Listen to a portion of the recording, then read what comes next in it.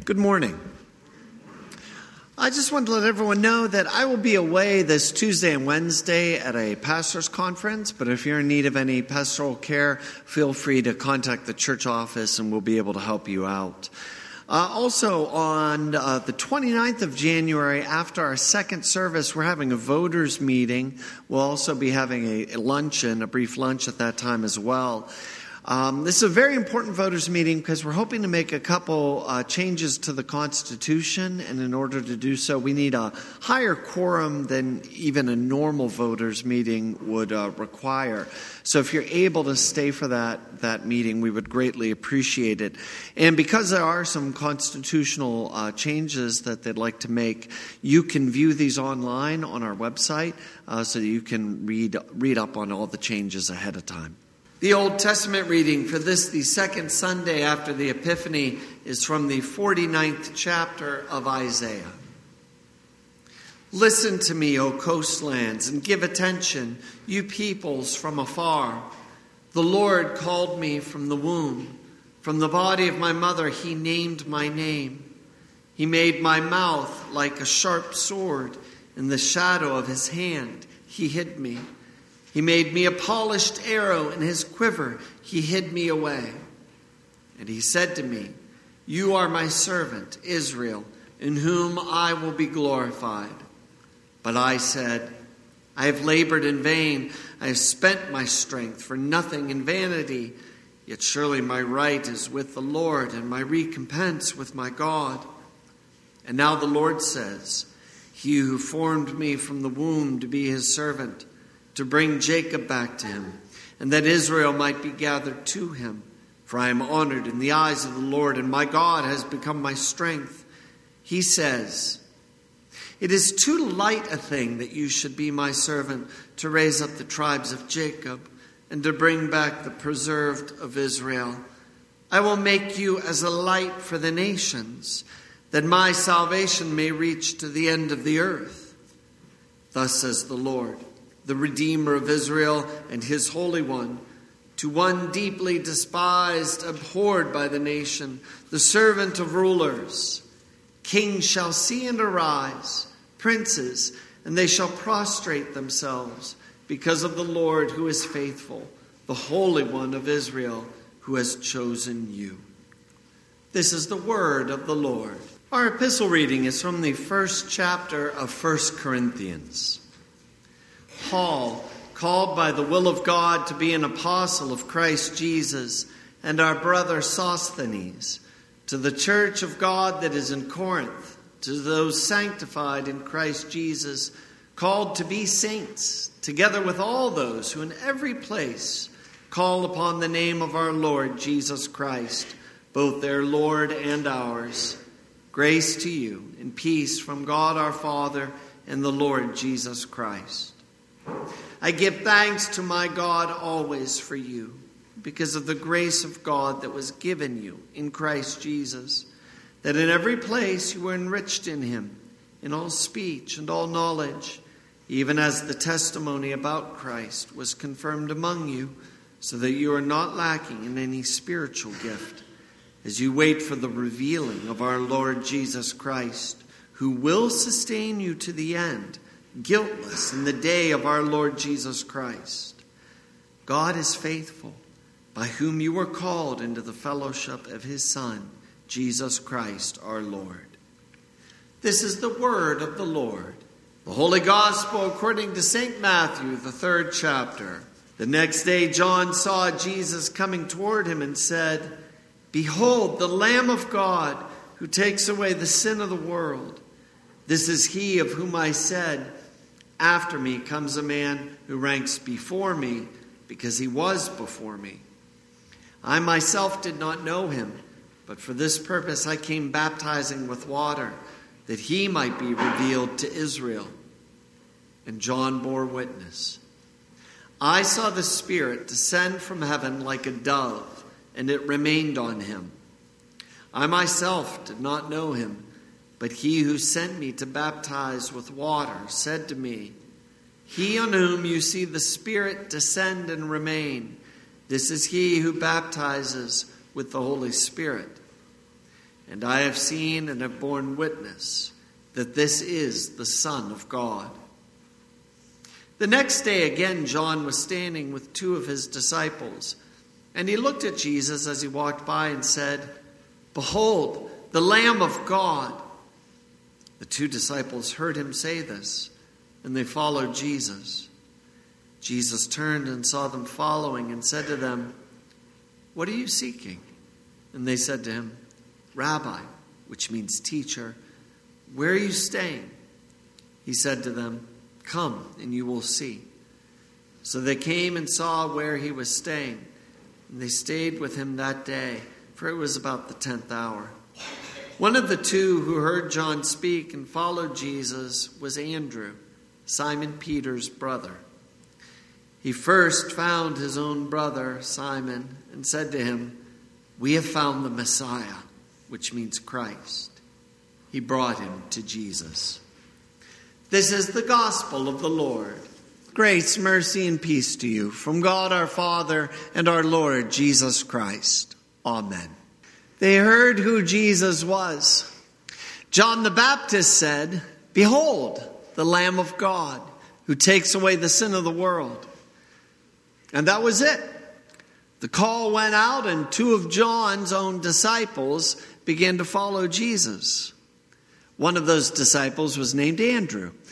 As soon as Andrew was certain Jesus was the Christ, he went and found his own brother named Simon, whom we better know as Peter. And Andrew said to Peter, "We found him. We found the Messiah, the Christ, the Lamb of God who takes away the sin of the world." At first, it probably seemed easy following Jesus. Maybe almost fun following Jesus.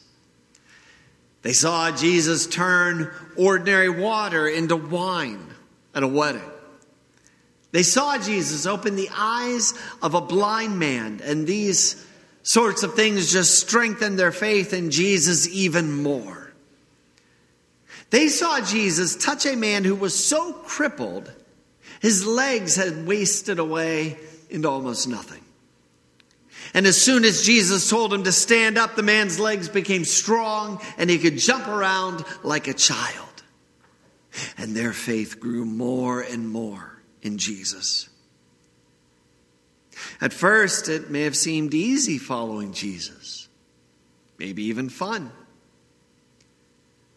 But then following Jesus became a bit more complicated.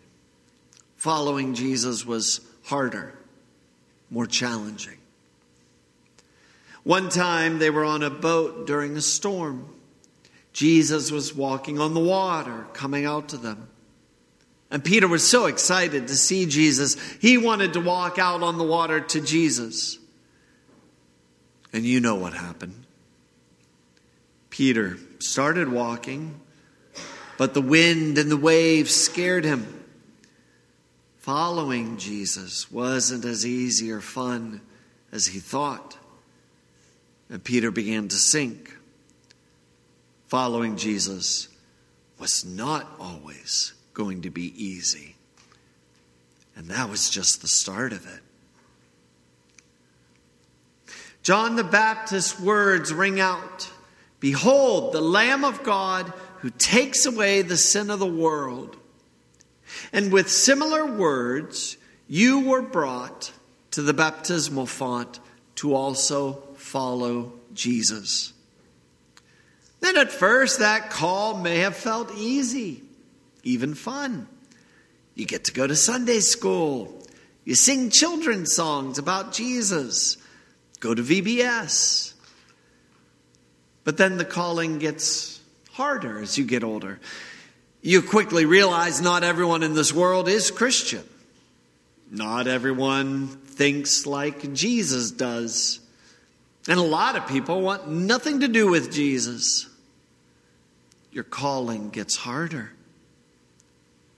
As time goes on, we may feel like Peter. We may feel like we can walk out in this world in faith no matter what gets thrown in our way. But then, and we've all had moments like this, We take a look of what's going on around us in the world and what gets thrown in our face. Whether it's unchristian thoughts that want to drag us down or lusts in our own hearts. We look around and see different diseases that attack our bodies or illnesses of our own souls. And suddenly our eyes are not always on Jesus. Our easy walk of faith, not so easy anymore. And like Peter, we can find ourselves sinking. Like Peter, we realize following Jesus isn't always as fun as we thought. Following Jesus is not always easy. Welcome to being a follower of Christ. Sometimes it is not easy, but it is always worth it. Welcome to being a follower of Christ. Sometimes it is not fun, but there is nothing more valuable in all of creation than you will ever be a part of. Truly, and I tell you the truth, your life in Christ is the only thing you have in your life that will last forever. And besides, your calling to follow Jesus is not so much about you or your strength to follow or your weakness in not following as well as you would like. Your calling to follow Jesus is so much more about Jesus than it is about you. And here's why. In our epistle reading today from 1 Corinthians, the Apostle Paul was talking about the calling the Christians in Corinth had to be Christian. He was talking how they share in a calling, just like we all do today. But the calling was not so much about them. It was about Christ who called them, and about Christ who will sustain them in this calling every day of their life. Here's what Paul wrote to them and to us. I give thanks to my God always for you because of the grace of God that was given you in Christ Jesus, so that you are not lacking in any gift as you wait for the revealing of our Lord Jesus Christ, who will sustain you to the end and make you guiltless in the day of our Lord Jesus Christ. God is faithful, by whom you were called into the fellowship of his Son, Jesus Christ our Lord. Jesus is the one who called you to follow him. He will sustain you. Jesus is the one who called you today to be his follower. He will be the one to make you guiltless on the day that he returns. Jesus is the one who called you to follow him. And he will be faithful to you. He will be with you to the very end. He will watch over you. Jesus is faithful. He's invested in you. And he alone will get you over the finish line and into eternal life. Just think back to the Apostle Peter. As great a man as Peter was, as a follower of Jesus, he began to sink when he tried to walk on that lake, didn't he? Because he lacked faith in that one moment, did Jesus just let him sink? Did Jesus just watch Peter go under the waves and say, well, Peter failed the test. Time for me to find Peter 2.0. Is that what Jesus did to Peter? No. Jesus reached out to Peter and pulled him up out of that water, and Jesus saved him. It is Jesus who called Peter. And it is Jesus who will sustain Peter. It is Jesus who will make Peter guiltless on the day that he returns. And it is Jesus who will be faithful to Peter to the very end. And Jesus will do the same thing for you, won't he? Jesus is doing the same thing for you. He has been ever since he called you so long ago through the waters of baptism to follow him. And he will keep doing it until the very end. That's the wonderful thing that Jesus does for us. Jesus doesn't just call you to let you fail. Jesus calls you so you can succeed. And Jesus has done everything for you so you will succeed. He's the one who called you in baptism to follow him, and he will be the one to lead you. Jesus is the one who will sustain you in your calling. And he does this by giving you his word. It's yours. He's planted it in your ears. He makes it grow in your heart so that you will continue to hear and believe everything that he has done for you. Jesus has called you. He is faithful to you. And Jesus himself will sustain you in this calling, making you guiltless on the day when he returns. And he does all this the same way he's done everything, through his sacrifice on the cross that was done all for you. Since Jesus is the one who called you to follow him, don't you think he would do everything needed to take away your sin for you, to make you guiltless on the day he returns? Of course he did. He died for you. Jesus himself is the Lamb of God to take away the sin of the world. Our sins pull us down. I know they do. They're like black waters that threaten to pull us under and cover us. But Christ reaches out to you.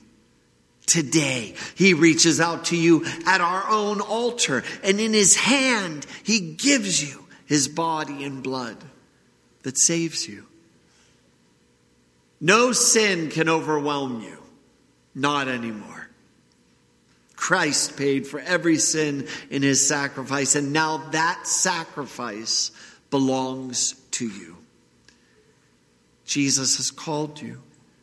Jesus will sustain you. Jesus himself is here to make you guiltless on the day he returns, all by his sacrifice to you. Jesus is so faithful. He won't let you fail.